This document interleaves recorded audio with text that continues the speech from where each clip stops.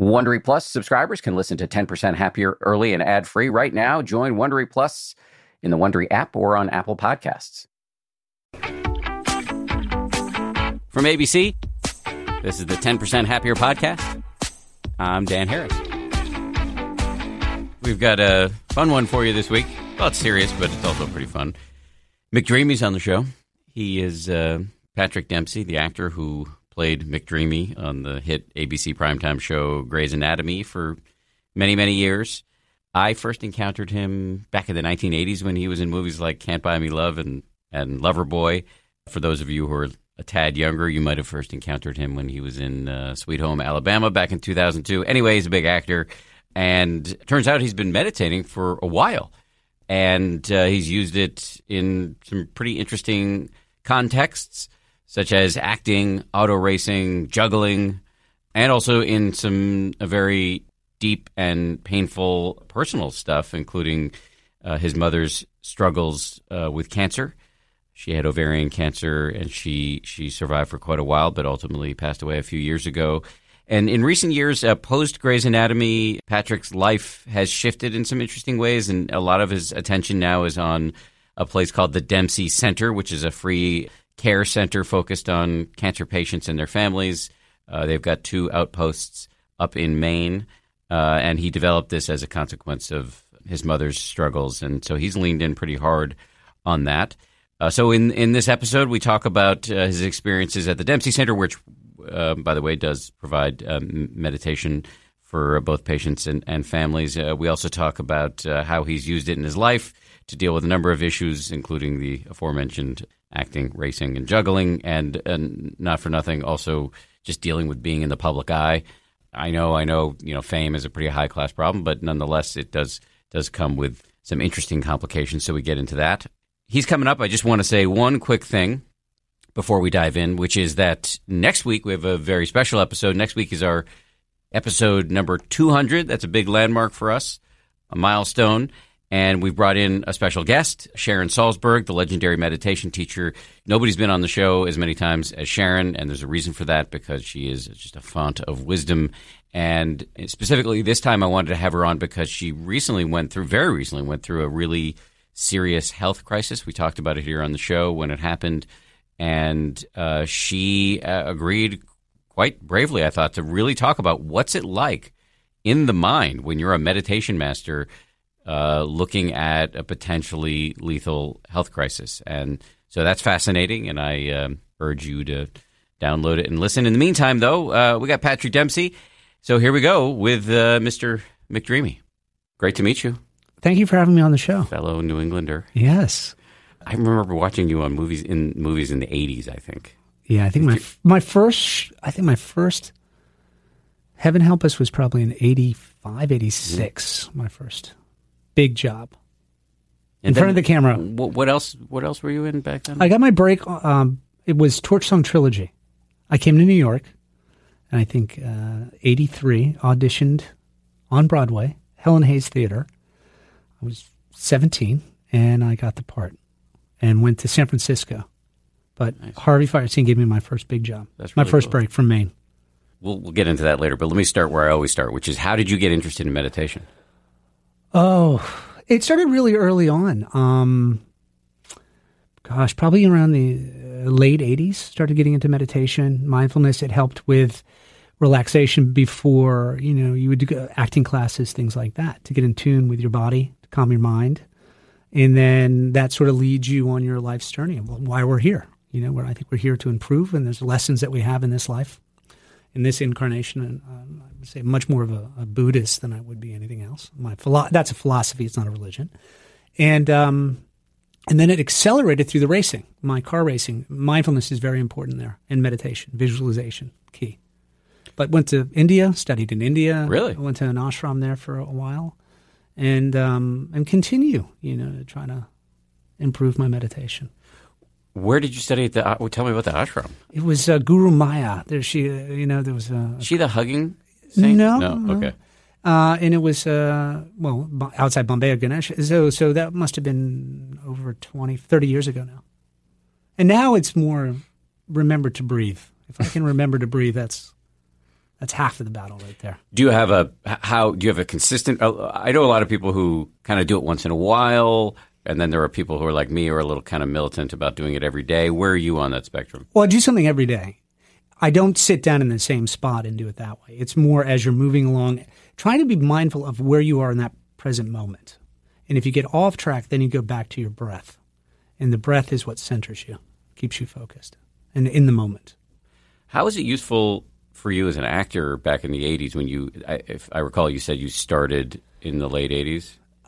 To calm the mind. I think, the fear, the anxiety when you go into an audition or anytime you're in front of a live audience is to really remember to be present. It's when you start to think about the past or the future, that's when you start to get uneasy. And that's where it started. I looked at your IMDb page as I was taking the elevator down here. So it looks like you are still acting and have a few projects coming up. Oh, yeah. I finished a documentary about Hurley Haywood, which is out now on iTunes. Art of Racing in the Rain, which is a lot about mindfulness and reincarnation, based on the book by Garth Stein. That's coming out August 6th, I believe. That's a documentary? That's a film. What's it called again? The Art of Racing in the Rain, based on the book by Garth Stein. That took 10 years to get done. That's finally coming out as a producer. Devils, which is a 10-part series that I did in Rome last year that will probably come out 2020. And then, of course, the center work. I have 3 children. Keep them busy. The reason why I asked about the acting is do you still get nervous? Absolutely. Is it still useful for mindfulness now? Nerves never go away. I don't think they ever go. You learn how to manage them. And you learn how to breathe. Breathing is the key. That's meditation anyways, really focusing on your breath and watching the thoughts come and go and go. Is that something I want to go down that road or just sort of watch that go by? I've no skill as an actor, but I took an acting class in high school, and I was experiencing a lot of nerves. And I remember the teacher, she said to me, you can actually use that nervousness to your advantage. Yes, if you channel the energy. Right. That's the key. I noticed it, especially when I was racing. A lot of visibility, a lot of people watching you. Pressure is very high. And if I could visualization before I got in the car and calm my breath, I could get that energy focused. How does the visualization work in that context? Driver change. So when you're getting in the car, endurance racing, you usually share the car with 3 or 4 other drivers, depending on what series you're racing in. And there's always so much going on, the noise, the sounds, people, cameras, and you can make a mistake if you're not concentrating on that task in front of you. And the driver change is critical. Driver change. One driver's getting out of a car, another driver's getting in the car. It's usually an endurance race up to 24 hours, 6 hours, between 6 and 24 hours. And you're changing drivers. And do you sleep at any point in that? No, you go into I'd say more of a meditative state where you're awake, but yet you're relaxed enough where you're recovering. Why would you want to do this? Because it's mindful. It's the challenge is about how far you can go into your own fears, how far you can push yourself. And my dream in life really was to be an Olympic skier. I never wanted to be an actor. It happened accidentally. And sports, cycling, ski racing, car racing, those are my passions. Say more about this. So it's you're in this state of both high arousal and, I would imagine, bodily fatigue. Yes. And the stakes are incredibly high, truly life and death. Yes. And at a minimum, public embarrassment. Yes. And this is, you feel mentally healthy.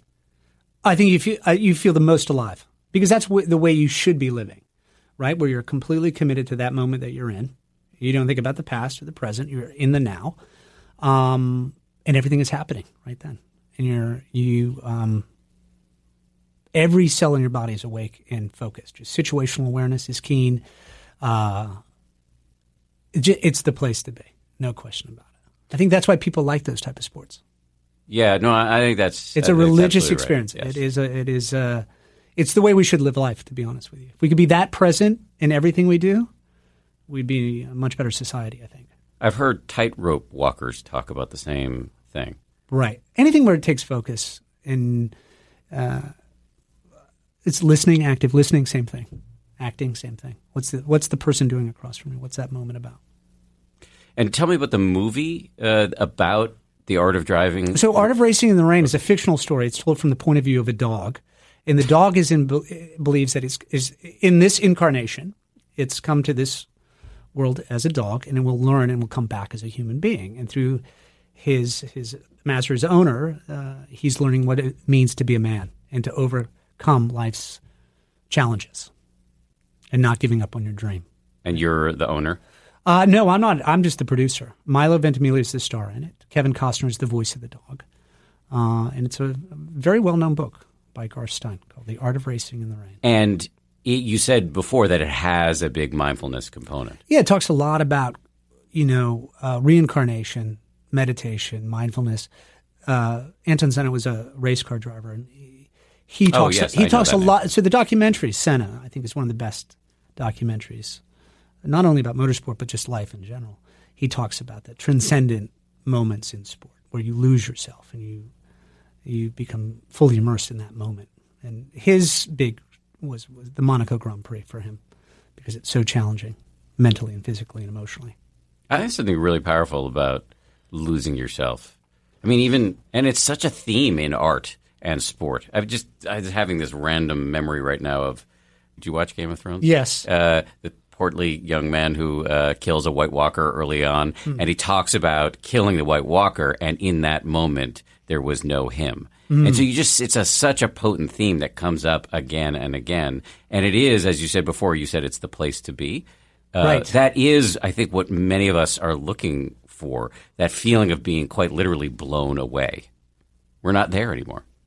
I think it's much harder now. I think there's so much stimulation going on that takes you out of the moment. Phones. Yes, your phone just... you need to get rid of it. Instagram, posting, every way the world is set up right now, it's taking you out of the moment and putting you on the emphasis on something else. And I think that's the challenge right now.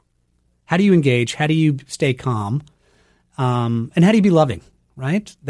If you can come from that place, life is much easier. New York is the biggest test for that because everybody's battling for their space. They're overwhelmed. It's a combative environment to begin with. And if you can work through that, things are a lot easier. But what about in your life? I mean, as we discussed before we came on, you're not doing an interview for Entertainment Tonight here. But so I'm not particularly interested in asking lots of questions about that TMZ might ask. But as a celebrity, I'm just curious about the interiority of that. Like, you just talked about how easy it is to be pulled out of the moment. I just have to imagine for decades you've been living in the center of a hurricane in terms of public attention, competition for roles. Right. Who's saying what about you in the press at any given moment? How do you not lose yourself in the bad way in that context? Well, that's the challenge. I mean, some days you're better than other days where you can stay on top of it. You can get perspective. And then some days you get caught up in it and you have to work hard at coming out of it. That's why if you are consistent with your practices and however you go about doing that, it's much easier to bounce back, That's the biggest challenge because you have to learn how to be private in a public arena and be okay with that. And for me, the racing, there was always fans from the show that would come to the races. And I made it a point, as soon as I left the trailer to get to the car, to get to the track, I would make sure I had contact with everybody who came up to me. So if someone wanted a picture, someone to say, I would say hello and engage with them because it forced me. That was the ritual of getting to the car to be in the moment. So anytime I would ignore somebody, that would stay with me. And I felt bad because I know that's not how I want to be treated, right? So that would help me become in the moment and also get me prepared for the psychological aspect of the race and also the situational awareness. How in tune am I around people? And the same can be said, I think, when you're in front of the camera. You have to be aware that the camera's over here.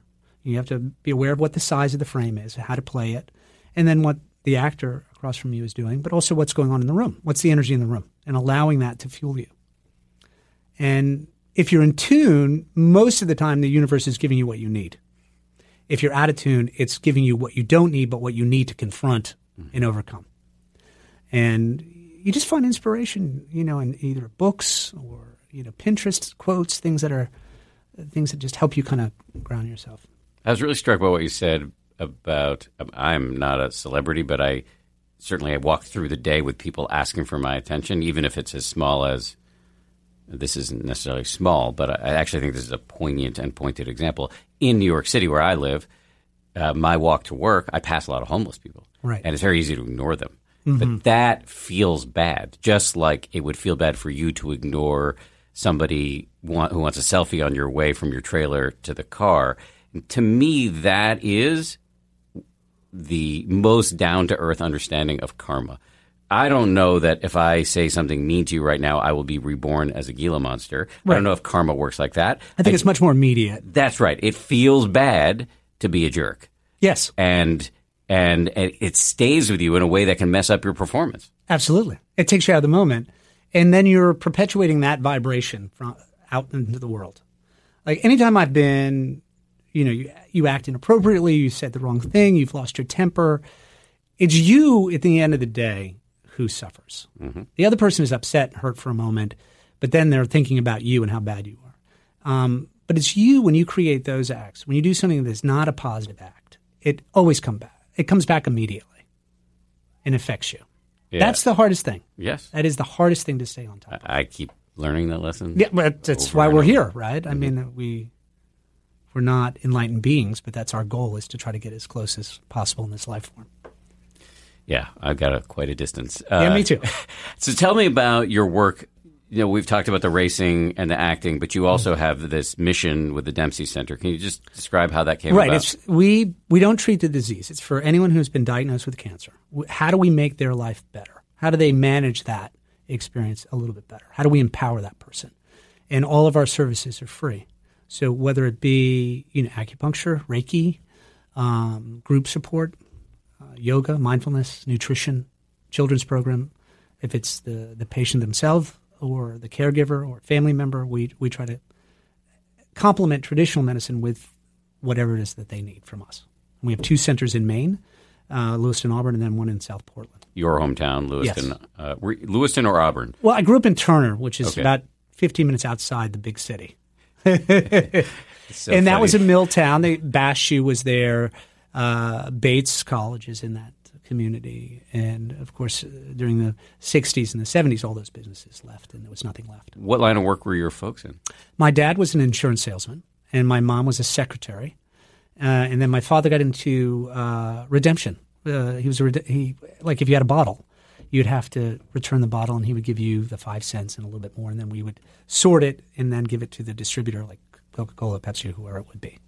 And so your mom is what provoked your work now with the Dempsey Center. Correct. Can you tell me that story? She was diagnosed, I believe, in 98, 97 with ovarian cancer, had a long battle with it. And that's what really, that was the first encounter in my family with cancer and the devastation of what that is. And, through fighting it, through diagnosis, through fighting, and then through death, and it still affects the dynamic of the family without question. How many kids in the family? 2 sisters. I have 2 older sisters. What was it like for you, it sounds like you're the baby of the family, yes, to watch your mother go through this? My mother was always very strong, never was sick, and it was really hard to see her weak, and you feel helpless. It's like, what can you bring to help support, And you're overwhelmed with so many choices and not knowing, what to do. What's the best treatment? Where do you go? Who's the best doctor? All of those things. That's how it affected me. My sister, Mary, worked in the hospital, so she could navigate a lot of things for us that we couldn't normally get the information if you didn't have someone who was working in the hospital. And that's kind of how it started.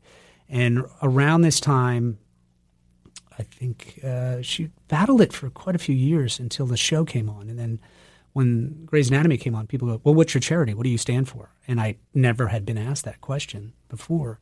And I was working with Amgen in the Amgen Tour de California with the Breakaway from Cancer initiative. And that's when the nature of sort of a wellness center or a complementary therapy came up, and that's when I was thinking, well, this would be perfect in our community. Is there anything there? And that's how it came about. She was around when the Dempsey Center started. Yes, it started in 2008. We've been 10 years, a little over 10 years. It'd be our 11th year. And she passed in 4 years ago now, 2014.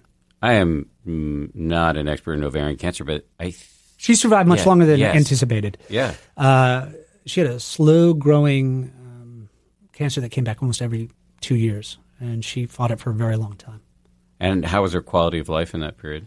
Good. She stayed active, kept her outside, kept her moving, and her quality of life up until the very end was very good, very productive. How did it go for you when she passed? I had my final conversation with her where I put everything on the table and we had a great heart-to-heart. She was being treated in Boston, and one of the final operations she had, the doctor said, she probably will not survive this surgery. Now's the time to have that discussion. And we had a great discussion, talked about everything, and I was good when you're never really good. It's always very disruptive, to say the least, when you lose a family member. I lost my father very early on, and but I felt good. At least I had cleared the air. I had talked about everything I wanted to talk about. For my sisters, not so much. I think it was much harder for them. But for me, I had closure before she passed. Did the mindfulness practices help in any way in terms of that period of time for you? Yes, I think so. I mean, also how you look at the world and how you look at life and our time here, and what your philosophy is. Everybody sort of approaches it differently. And, I've been around enough people who have been through this and who didn't survive, and you get a different perspective. So I was okay. I had more time with her than I anticipated, and I made the most of it. You said your father passed when you were young? My father was much older than my mother. He passed when I was 17. I just left Maine, and he had passed that first year I was here in New York in 83. That was the toughest, I think. Yeah, I was going to say. Because right around that time as a man, you're looking at your father differently. I'd been out on my own. There were a lot of things I wanted to ask him that I didn't get a chance to do. And I regret not having more time with him as an adult male. He was always around for me as a kid. Was a great mentor for me. But now with my own kids, I think about that. What can I do to make sure that the time I have with them is impactful and present? I'm interested in the more recent passing of your mother. I think about it, my parents are getting older, and there's some health issues there. Right. Watching that is obviously sad and frustrating and lots of emotions. But it also, from a selfish standpoint, is a very potent reminder of my own mortality and the fact that I'm getting older. Right. Did that come up for you in this process? Yes, a lot of things, a lot of priorities changed. After she passed, things changed profoundly for me and how I looked at the world and what my priorities were. Things that were important prior to that were no longer at the forefront of the things I thought were important to me anymore. Did you make changes in your life as a consequence? Profound changes, absolutely. Such as? I just focused on the racing. She liked that more than any of my acting. She hurtling around a track. She did not like speed? the show ever, but she loved the car racing. She loved theater. She would have preferred had I stayed in New York and was on stage more. And she was really proud of all the stuff I did on the track, much more so than anything else I did. You may not want to answer this question, but I have to ask because I'm curious. Why didn't she like the show? She didn't like the medical side of it. She didn't like anything that was too gory. Oh, I see. She didn't freak out seeing you hurtling around a track at high speeds? No, she loved that because my whole life as a kid was ski racing. Inmar Stenmark was my hero. And Inmar Stenmark, at the time in the 70s, was the greatest skier of all time. And that's what I wanted to do. And every weekend we would go to Sugarloaf or Sunday River or other places in Maine to ski race. And that's what that was how we were pretty close as a family, my mother and my father at the time. My sisters had since left the house at that point. But so it was always part of our family DNA, really. It was motorsport, racing, and sports. Theater was sort of just a mistake, which is funny. Because I picked up the unicycle because of Inmar Stenmark. ABC, Up Close and Personal. Remember when they did Wide World of Sports? Yeah. Yes. They had done an interview with him on his dryland training. And he was riding the unicycle. And I ordered one from Sears and Roebuck. I was selling seeds and had enough money, and I bought my unicycle through my seed money and ordered it, and then picked up the unicycle. Did that somehow lead to the theater? Yeah, I was in this town called Buckfield, Maine, and Buckfield Leather and Lather, this sort of traveling variety show, vaudeville troupe, and I got hooked up with them, and that was my way out of Maine. I read something about you that I have more questions about your mom in the center, so, but now that we're on this digression, I read something about you that I did not know. You also got deep into juggling? Yeah, I was second in the International Jugglers Competition Junior Division in Cleveland, Ohio in 82, 83. Not a lot of people can say that. Anthony Gatto, who was younger than I he won, and he's gone on to be one of the great jugglers in the world. And it's funny, I watched the IGA, which is the International Jugglers Association. They have some stuff on Instagram.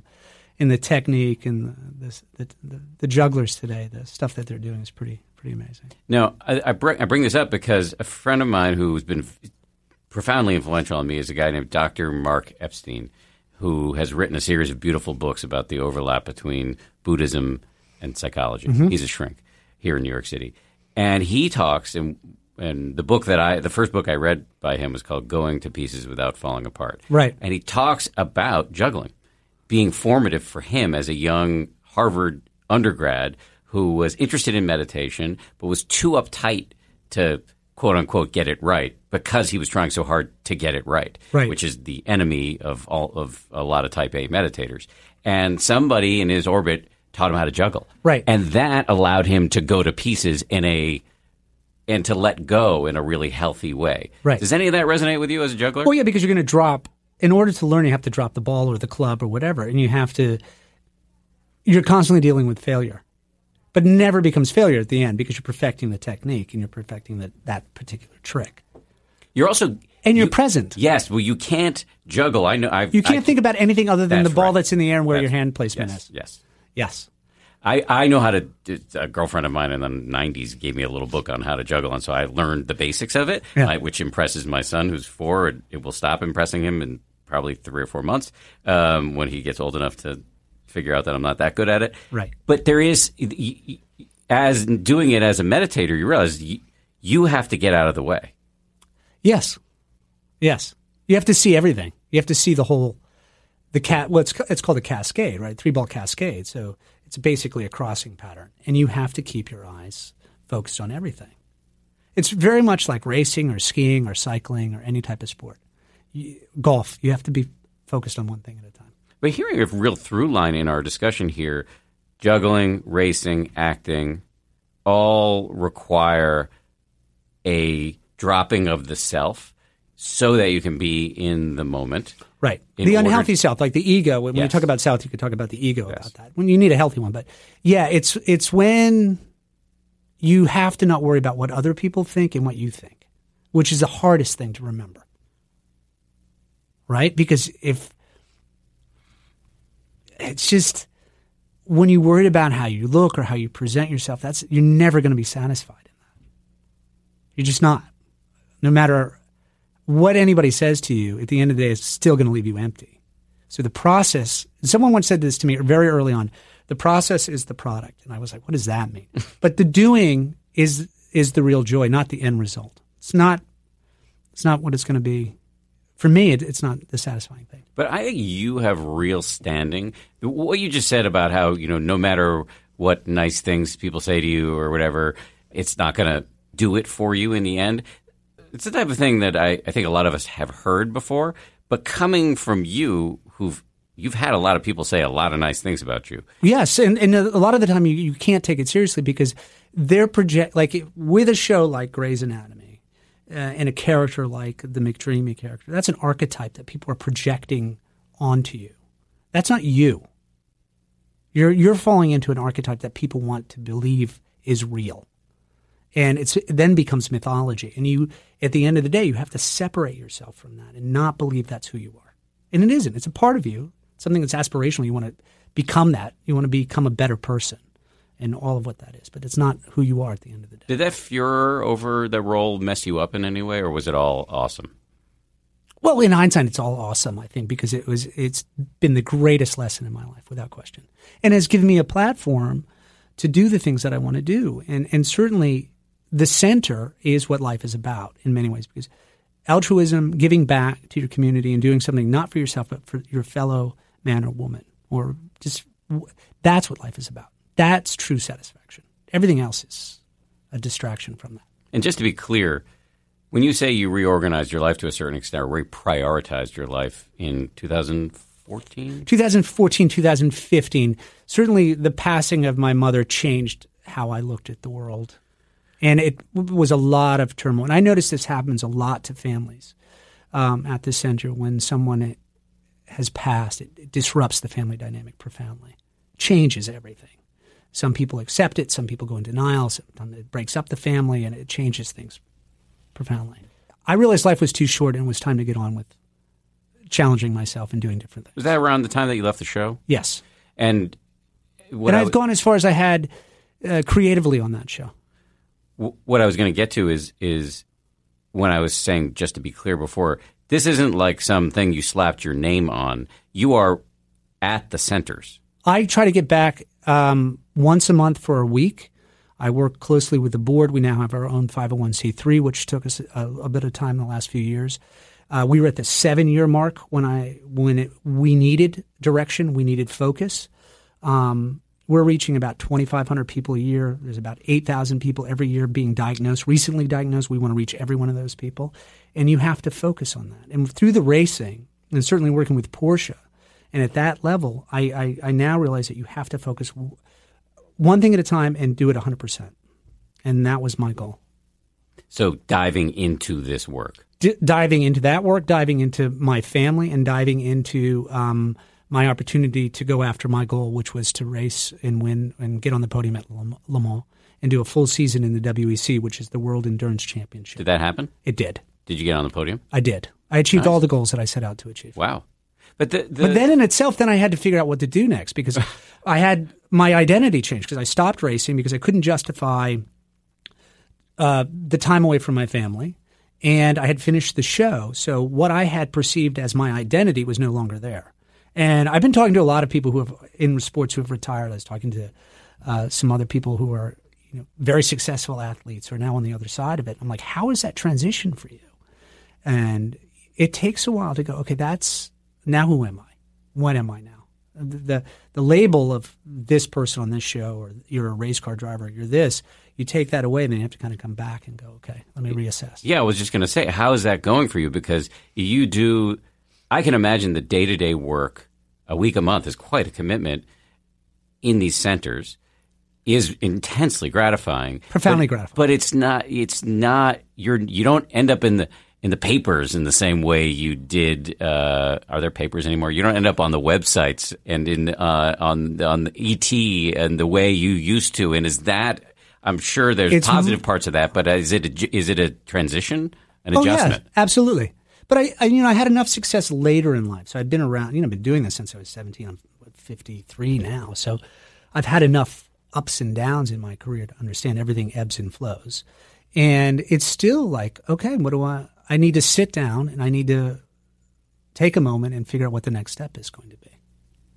Do you have a sense of what that's going to be for you? Well, producing. The documentary Hurley is a great story about a race car driver who comes out about his sexuality and talks about his partnership. And I think that's really an important message right now. That took us 4 years to make. Derek Dodge, the director, is a guy from Maine who I met at Le Mans, and he wanted to tell this story, and I got behind it, and it took us 4 years to do. Art of Racing in the Rain, finally 10 years to get made, and been doing that and still doing the racing a little bit, and then focusing on the center and my family. And, just keep asking the question, what's the next thing? Stay tuned. More of our conversation is on the way after this. Audible lets you enjoy all your audio entertainment in one app. You'll always find the best of what you love or something new to discover. They offer an incredible selection of audiobooks across every genre, from bestsellers and new releases to celebrity memoirs, mysteries and thrillers, motivation, wellness, business, and more. Audible is the destination for thrilling audio entertainment with highly anticipated new releases and next listen recommendations for every type of thriller listener. The selection over on Audible when it comes to true crime, mystery, and thriller is quite extensive. They've got John Grisham, tons of stuff by Stephen King, David Baldacci. My favorite that I've checked out recently in the crime fiction genre is called Age of Vice. It's by Deepti Kapoor. It came out not long ago. Not only is it thrilling and very, very plotty, but it's also written incredibly well. It's truly literature. Deepti Kapoor is a force of nature as a writer. Age of Vice, it takes you into the underworld in New Delhi in India. I absolutely loved that one. As an Audible member, you can choose one title a month to keep from the entire catalog, including the latest bestsellers and new releases. New members can try Audible free for 30 days. Visit audible.com/10% or text 10% to 500-500. That's audible.com/10% or text 10% to 500-500 to try Audible free for 30 days. Audible.com/10%. The Taste the Mediterranean sales event is going on now through March 19th at Whole Foods Market. It's a store-wide event packed with flavor. My family and I are regulars at Whole Foods Market. We've got one, I think, less than a mile and a half away from our house. This Taste the Mediterranean thing sounds pretty cool. They've got Mediterranean-inspired flavors. You can save on Parmigiano Reggiano, charcuterie, and ground lamb. They've got delectable seafood choices. You can save on whole branzini and sustainable wild-caught sockeye salmon, which is a regular feature at our dinners in this house. My son loves that salmon from Whole Foods. And I'd be remiss if I didn't point out all of the 365 by Whole Foods Market products. Stock up on wallet-happy Mediterranean essentials like feta cheese crumbles, whole wheat pita pockets, and more. I am constantly consuming these 365 products, including the raw cashews, which I snack on all the time. We love the 365 sea salt and pepper. We love their sushi rice. You get the picture. Go check it out. Taste the Mediterranean now at Whole Foods Market.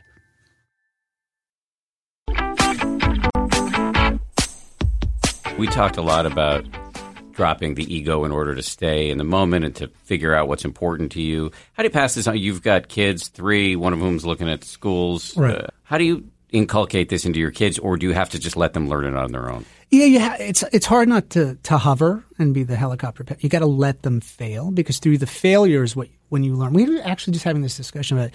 Everybody gets a ribbon now for competing. Mm-hmm. It's a sport. You should lose. Mm-hmm. You can't win. You need to lose, and you need to learn how to lose gracefully. And you need to learn how to win gracefully. And I think that's what it is, giving the kids enough space to learn and be there for them and be able to discuss it, whether it's a positive outcome or a negative outcome. But I don't know. I'm still trying to figure that one out. Any of your kids want to go into the acting game? One of them. Is that, how do you handle that? It's their passion. It's what they want to do. They need to work at it. They need to be disciplined. They need to approach it professionally, but I think a bit too young for me right now to get into it, but I'm supporting them. We'll see. Tough profession. I don't recommend it. But if you're going to do it, you need to learn how to write. You need to learn how to produce, and you have to be in control of your own destiny.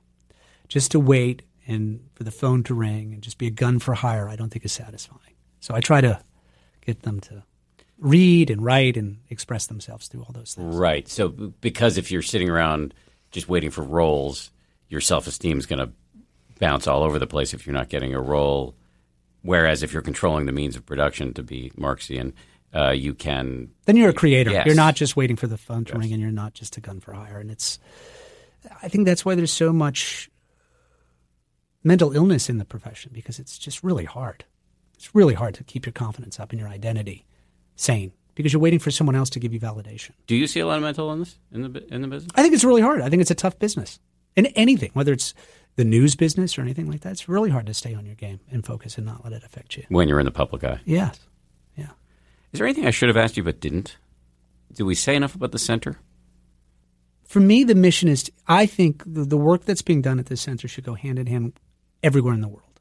That is our goal. Can you guys scale to be? That's what we're working on. We're working on getting a foundation in place to be able to scale out, to be able to do that. And if we can't do that, what I do encourage people to do, if you're listening to this, is reach out to the center. Other like-minded centers like ours, we want to unite everybody, get everybody working together for best practice and to share what it is that we're giving the clients. And hopefully we can expand this and have a nationwide, worldwide network. So even if I'm not in central or southern Maine and I'm not in Doesn't matter where you're getting treated. You can really? You can call, and hopefully, our goal is to have enough of a network to say, where are you from? Okay, there's a center that is located in this town close to you. Go check that out. And if you don't, then it's tough with the state lines. There's some things we can do and some things we can't do. But I would love to be able to do something on a national level at some point. But our goal right now is to take care of everybody in the state of Maine and to provide those services for free. So, and these are, it's not residential. People are coming in and getting classes. Doesn't matter where you're from. You can come in. Doesn't matter what state you're from. If you're being treated in Lewiston, Auburn, great. If not, it doesn't matter where you're being treated. And do people come from other places? People come from New Hampshire. It's really hard. The fascinating thing is when I go up there and I meet people, they get off the elevator, they come up the stairs, and they're very nervous, and they don't know what to expect. And first they hear that it's free. And the toughest thing is to get them to step through the door, because then they have to admit to themselves that they actually have cancer. They go from and I've seen this happen time and time again now. It's like, how do we just get people in the door? Once they're in the door, I know we're okay. It's just getting the people to understand what it is that we're doing and that we're there for them. How do you make their life better? How do you make it manageable? How do you empower that person in the family? We talked about reprioritization before, but I just imagine being in the center is a constant drip of perspective for you. Oh, yes, absolutely. With the kids, with the older people, with the young people, with anybody, you are engaged with that person immediately. All the other BS goes out the window. Right. It is real.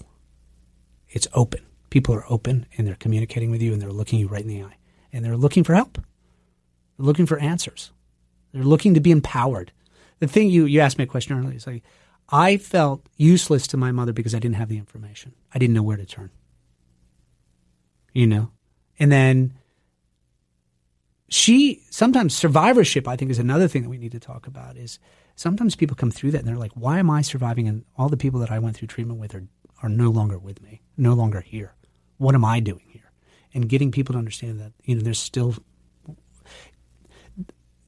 giving back as a survivor is, I think I've seen it I saw it with my mother and I see it with other people. It's a profound thing for them. Because if you've had that experience and someone is just recently diagnosed and you get them together, a partnership, a mentor program, that's profound too.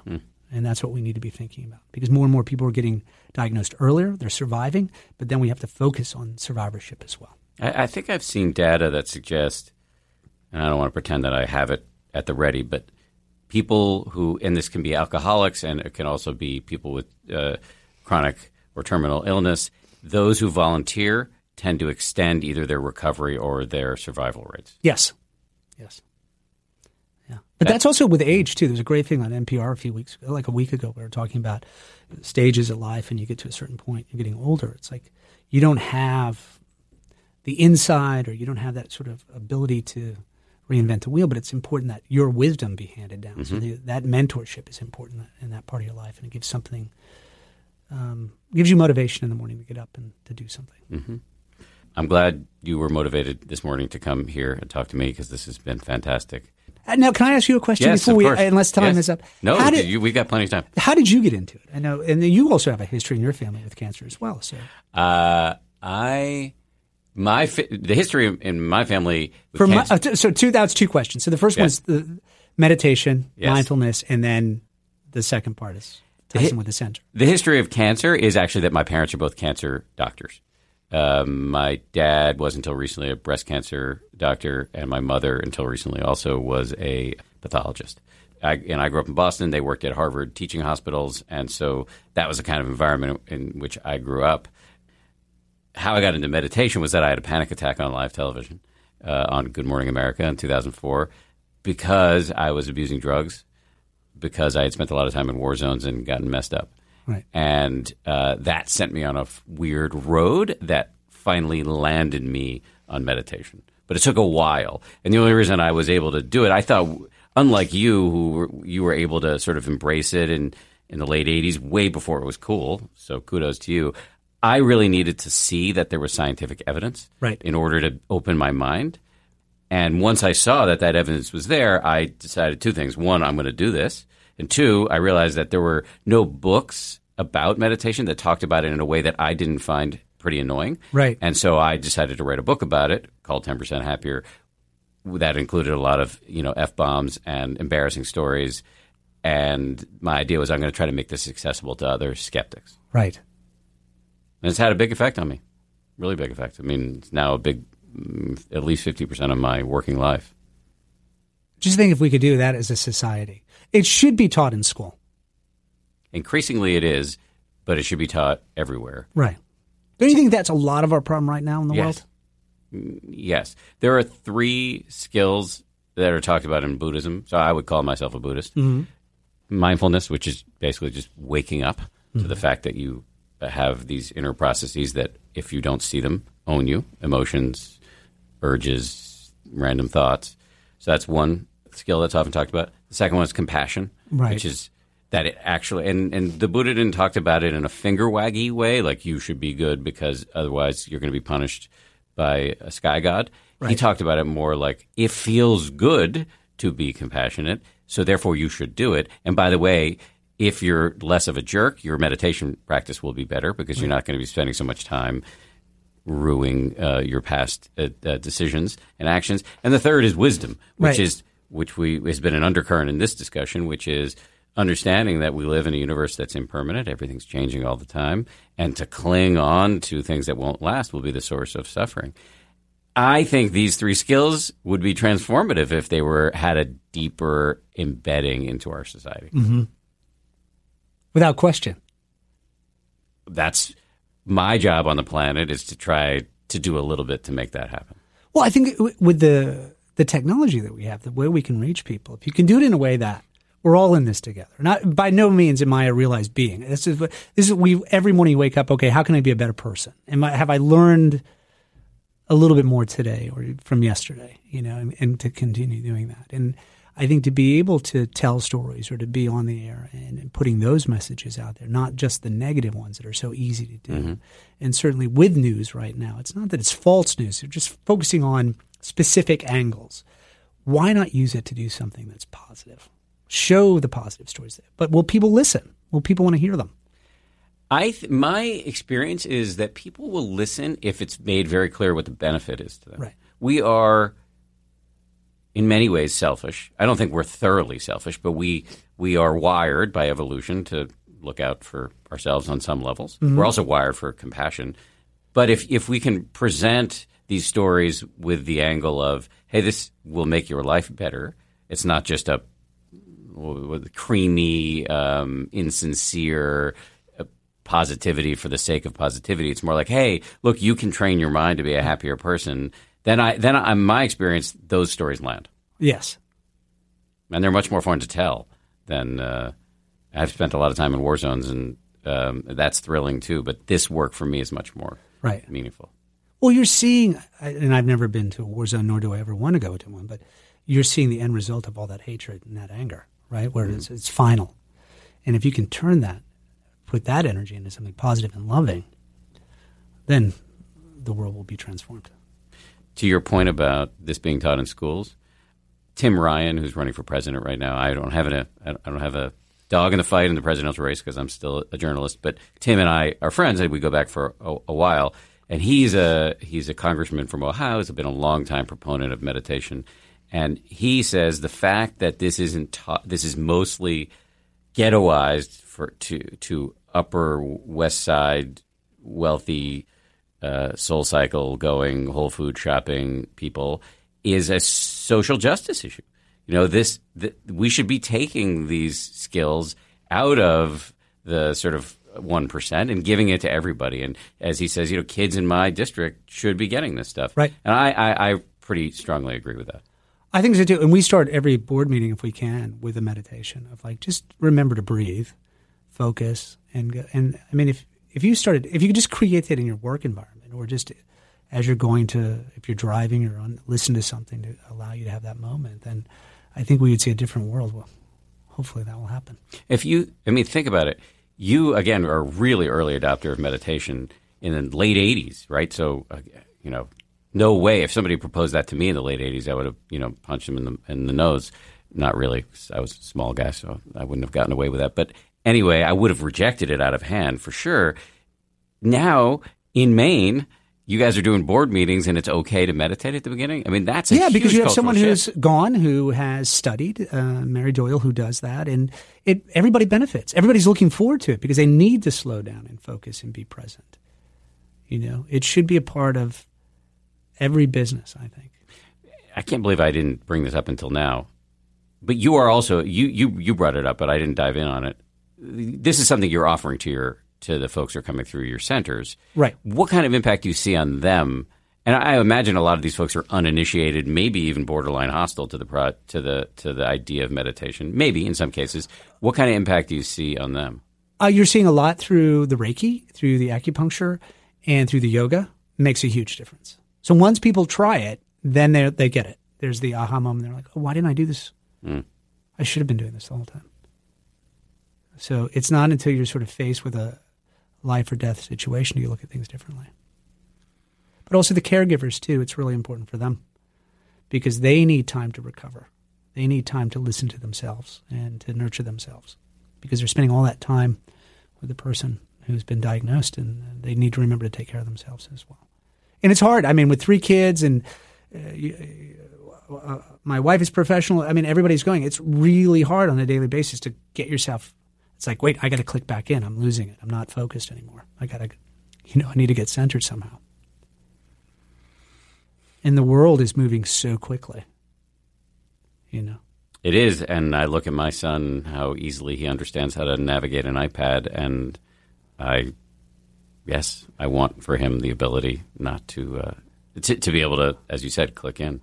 Right. Well, you go back and you look at the Transcendentalists and what they were talking about at that time, and this is probably around the 1830s, 1840s, they were talking about mindfulness then. And they were saying, look, we need to take care of nature. And this is right before the Gilded Age explodes and where we end up in the world, and we're paying the price of, capitalism run amok. They were seeing it then. So I think it's just the nature of being on this planet at this time.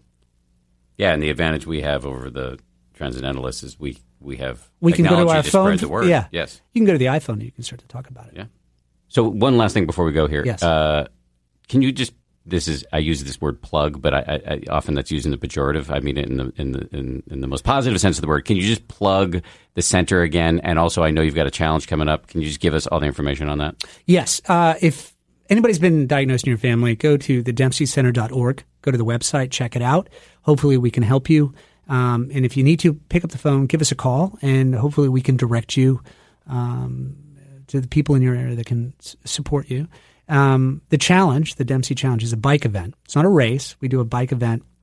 This is October 28th and 29th this year. September. Yeah, October would be snowing. So September, the Dempsey Challenge is September 28th and 29th. Uh-huh. We do a ride, a walk, and a run, and that's a big fundraiser for us to make it possible for these services to be free for anybody who comes through the door. Awesome. So please come up and support us. This has been a huge pleasure. It's been great. So I'm glad cool this worked out. Having watched you since the 80s to sit across from you, it's very cool. So great to have you hear this that all the discussion. time. No, it's very nice. And it's nice to be able to be here to talk to you about this. Okay. Again, big thanks to Patrick Dempsey. Really enjoyed sitting and talking with Patrick. Let's do your voicemails. Here's number one. Hey, Dan. This is Kate from Boston calling. I just want to thank you for everything that you do. I know everyone says that, but sincerely, it is such a game changer for me, and I really appreciate it. My question is, I've been working in advertising for about 10 years, and really just random feelings of anxiety during a meeting, or, just a little bit of that stage fright, if I have to speak. So I've been practicing meditation and just really working on myself all these years. And I started a new job the other day, and those feelings started to creep back up again. And I did take a beat. I went outside. I went for a walk. I did a 5-minute meditation. I did feel better. But I wanted to know if you had any tricks of the trade, ways to quickly reset and, without getting like a tattoo. But a quick reminder, I do think daily affirmations are so important, but something just a little deeper that I can practice on a more immediate basis when needed. So just curious, and I'm sure I'll be calling back with more questions because I just love your podcast. So thanks a lot. Have a good day. You can call back as much as you want. Appreciate the question and the kind words and the shout out from Boston, my hometown. When I want to amuse my wife, I do a Boston accent. Boston. Anyway, I won't inflict that upon you now. I have a lot to say about the question here. First of all, I would say just for myself, I deal less with kind of garden variety jitters and more with like full on panic. And my approach to that is more preventative than it is a thing to do in the moment, because in my experience, I'm just speaking for myself here, panic is so strong that it's best just to be entirely avoided if possible. Nonetheless, I think I will ultimately be able to say a few things that will directly address the specific question you're asking. But let me just say a little bit about preventative measures that can work with panic, and I think would definitely apply to what you referred to as like a little bit of stage fright or feelings of anxiety. First of all, the basic message is all the stuff your parents probably told you to do about taking care of yourself, annoyingly, is true and useful.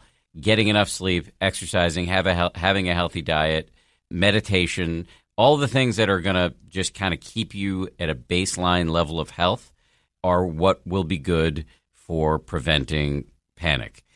Panic, as it's been explained to me by my doctor, is, feeds upon fatigue or being run down and not being at your best. And so you're less likely to experience it if you're not working so hard that you aren't getting enough sleep or you're partying too much, et cetera, et cetera. So I think best to avoid those things. And I find that my life has gotten quite boring as a way to prevent panic in that, like, I exercise quite a bit and get enough sleep, and I'm not staying out until 3 a.m. at the bar. So there are some drawbacks here, but I do find that I panic less. Another two things to keep in mind is I really, really, really avoid caffeine. And so if you've got a big meeting and you're worried about feeling a little jittery, do not drink caffeine. Some people will hate to hear that, but caffeine makes you jittery, or makes me jittery at the very least. And so avoiding that seems like a big thing to strive for. And also, chocolate has a lot of caffeine in it. So if you're chowing a Snickers bar before a meeting, bear in mind that that's going to amp you up as well. And then another thing is beta blockers. So this is a non-narcotic prescription drug that a lot of people who have to perform use. So surgeons who don't want to have their hands jittery, opera singers, athletes, musicians, public speakers, news anchors. If your doctor recommends it, you have to do this in consultation with your doctor. So go ask her or him if it's okay for you, given your whatever other medications you're on. Make sure there's no contraindications. If your doctor thinks it's okay, in my experience, beta blockers are the closest thing in the world to a silver bullet. As I said, it's a pill mostly given to people with, I believe, heart issues, because what it does is it kind of puts a ceiling on how fast your heart can beat. The impact for those of us with anxiety or panic is that you can start to feel psychologically nervous in any given situation, but the mutiny that your body can sometimes mount in the face of psychological stress can't happen. So your heart can't race. And so that is incredibly useful. So if I go into a public speaking situation where I think I might be nervous and I've taken a beta blocker, first of all, it's not like taking a Valium or anything like that. It's not going to make you high. All it does is, in my experience, and I'm not a doctor, so I would urge you to talk to your doctor about this, but all it does, as far as I know, is block your heart from racing. And so I can go on stage knowing that while I might be nervous in my mind, my body's not going to start freaking out. I'll be able to breathe, et cetera, et cetera. That has been enormously helpful for me. Again, I really do want to stress I'm not a physician, and you should talk to your physician before you take a beta blocker, but it might be worth looking into. But in terms of the sort of less, sort of the level below panic, which is, feelings of anxiety or a little bit of stage fright while you're in a meeting, for me, well, that's a little less common because it can escalate to panic pretty quickly. But if I feel that, I mean, this is where the practice of meditation is really useful. You described, Kate, walking out and taking a break and going for a walk and doing a 5-minute meditation. All of that sounds brilliant, perfect, gold star for you. But if you don't have the luxury of taking a break and walking outside and you really need to power through, this is where the practice of meditation really kicks in, because you're kind of just trained to then tune in the feelings of your body. In particular, I find just tuning into the feeling of my belly and noticing if it's tight, just kind of deliberately softening it, or just feeling the raw data of the physical sensations of me sitting in whatever chair I'm sitting in. It can kind of take me out of my head and whatever racing and spinning may be happening there and return me to something a little bit more concrete. It's not magic, but it does sometimes stop the momentum of fear. Because I sometimes don't have full faith in myself to provide the most comprehensive answer, we did reach out to one of the geniuses on the 10% Happier staff, Ray Hausman, who runs our coaching. She's a long time meditator and a teacher, and she runs our coaches on the 10% Happier app. Those are the real human beings who you can ask questions of anytime. If you're a subscriber, just go to your profile page and hit up your coach if you want to ask questions. Anyway, Ray weighed in with the following, and that actually kind of amplifies what I was just saying about tuning into your body. Let me just read from it. She just sent me a paragraph. I'm going to read it verbatim. One of the things we know, this is her talking, one of the things we know about states like anxiety, nervousness, or fear is that when they arise, they can easily take over the capacities of the mind and co-opt all of our attention. When anxiety is the frame for our perception, we tend to look for what's wrong or what might potentially go wrong, and we can easily find evidence to reinforce the need for concern and worry. Interrupting this self-reinforcing tendency of the mind and intentionally directing the attention toward some aspect of our experience that is more at ease is key here. Because of the gravity of anxiety, it takes some effort to make this shift in our attention. If there's an area of the body that has a felt sense of ease or flow, it can be really supportive in settling the mind to direct the attention there. Take a moment to allow yourself to really feel the sensations of this area. If there's a sense of flow, maybe related to breath going in and out, and if the body isn't feeling like a good resting place for the attention, then it can be helpful to direct the attention out to somewhere else. I would imagine that is, maybe a calming view out the window. All right. Thank you, Kate, for that question. And as I said, feel free to call back with many more. Let's go to voicemail number 2. Hey, Dan.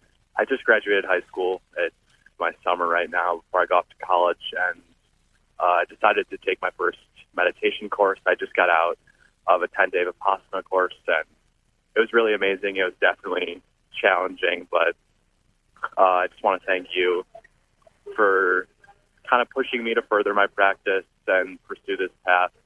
So thank you so much. My question was, I've been talking to a lot of people after the course, and they say that they're in a great mindset after the course and everything, and it really is inspiring. But after a while, a lot of people kind of lose that to the normal routines of daily life, especially after meditating for 8-9 hours every day for 10 days.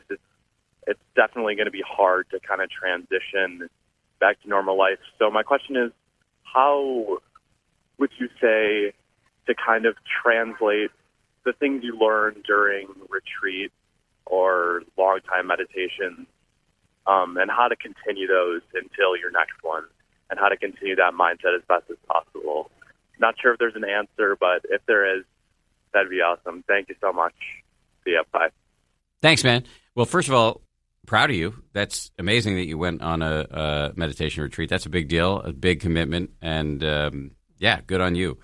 Second, just to clarify some terms here for people who are maybe slightly confused. He referred to going on a Vipassana retreat. I think by Vipassana retreat, he's referring to the retreat centers set up by the now deceased legendary meditation teacher by the name of S.N. Goenka. He's an Indian gentleman who was a businessman who ended up in Burma, where he learned meditation and then started these secular meditation retreat centers all over the world. They have a bunch of them in the United States. I don't know exactly where. He was teaching a kind of meditation called Vipassana, which is taught in many contexts, but somehow his retreats have come to be known as Vipassana retreats, but just technically Vipassana which is also called insight meditation, is taught in lots of retreat centers.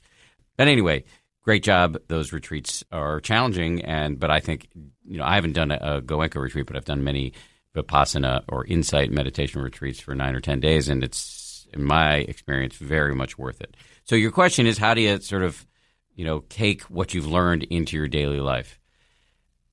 In a minute, we're going to hear from Ray, the aforementioned Ray Hausman, and then also another great meditation teacher who's on our staff at 10%, Sousa Talon, because they have much more wisdom to drop here than I do, because they've been on many more retreats. But I guess my answer, and maybe it'll be contradicted when we read Sousa and Ray's, but my answer really here is that you can't, in part, the way, and maybe this is a mistake in my thinking, but I've never really, to me, daily life and retreats just seem just so different that, I don't expect to be able to bring the full momentum of concentration and mindfulness into my daily life, because I've never been able to replicate the sheer volume of sitting that you do in a retreat, where you don't have to worry about, your meals are all taken care of you, the schedule is set. Your whole job is to sit and meditate, or in some cases walk and meditate. And so daily life and retreat seem like two very different things. And so holding on to the pleasure you may derive from having greater concentration and mindfulness seems, in my experience, has been, that holding on has not led to a lot of happiness.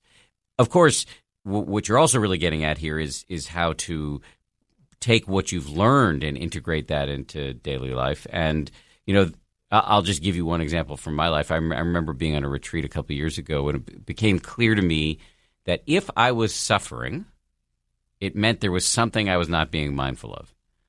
Anytime that I was in my daily life, if I can remember this, if there's something that's bothering me, if I just drop back into mindful awareness of it, it's no longer a problem for the nanoseconds during which I am mindfully aware of it. So if I'm uncomfortable in a middle seat in a plane, if I just close my eyes and I'm mindful of the raw data of the, aversion that I'm feeling, or the sensations in my cramping legs, et cetera, in those moments when I'm mindful, I'm not suffering. It's when I'm mindless and then my mind is racing with woe is me, why is it always me thoughts. That's when the suffering comes in.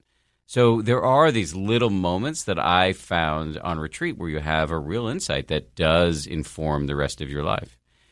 Just a few others. One is just after my first retreat, where I had sort of this happens for some people, not for everybody, and it's not a big deal either way, really. But I had kind of a dramatic moment where on my first retreat, where the normal day-to-day churning of the mind really slowed down in a way I'd never experienced before, and that was accompanied by a lot of sort of happiness and joy, and that just gave me a lot of, even though I'm not able to really touch that place too much in daily life, that gave me a lot of faith or confidence that this practice is worth doing, and that has provided fuel for my daily practice. By the way, just getting back to how to keep the lessons of retreat alive in your daily life, of course, daily practice, daily sitting is a huge way to do that.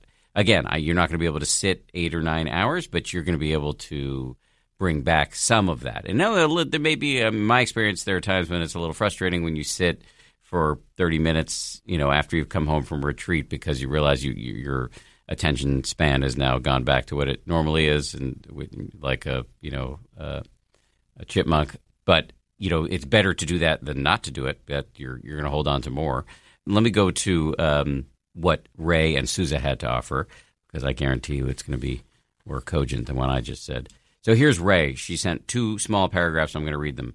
The transferable skill we practice on retreat is awareness of the breath, of the body, of sounds. It can feel easy, especially after a Vipassana retreat, to think that the objects we pay attention to are important, with so much emphasis on the breath, for example. But really, it's the awareness that matters, which is great news for daily practice. So in any given moment, at any time of day, we want to try paying more attention to the awareness than whatever is arising or happening. Some questions to drop in to your practice here might be, am I aware? Do I know that I'm aware? What am I aware of? This helps the muscle of awareness get stronger. Another way to approach this is that everything that happens in our experience is always only ever arising at one of the 5 senses and in the mind.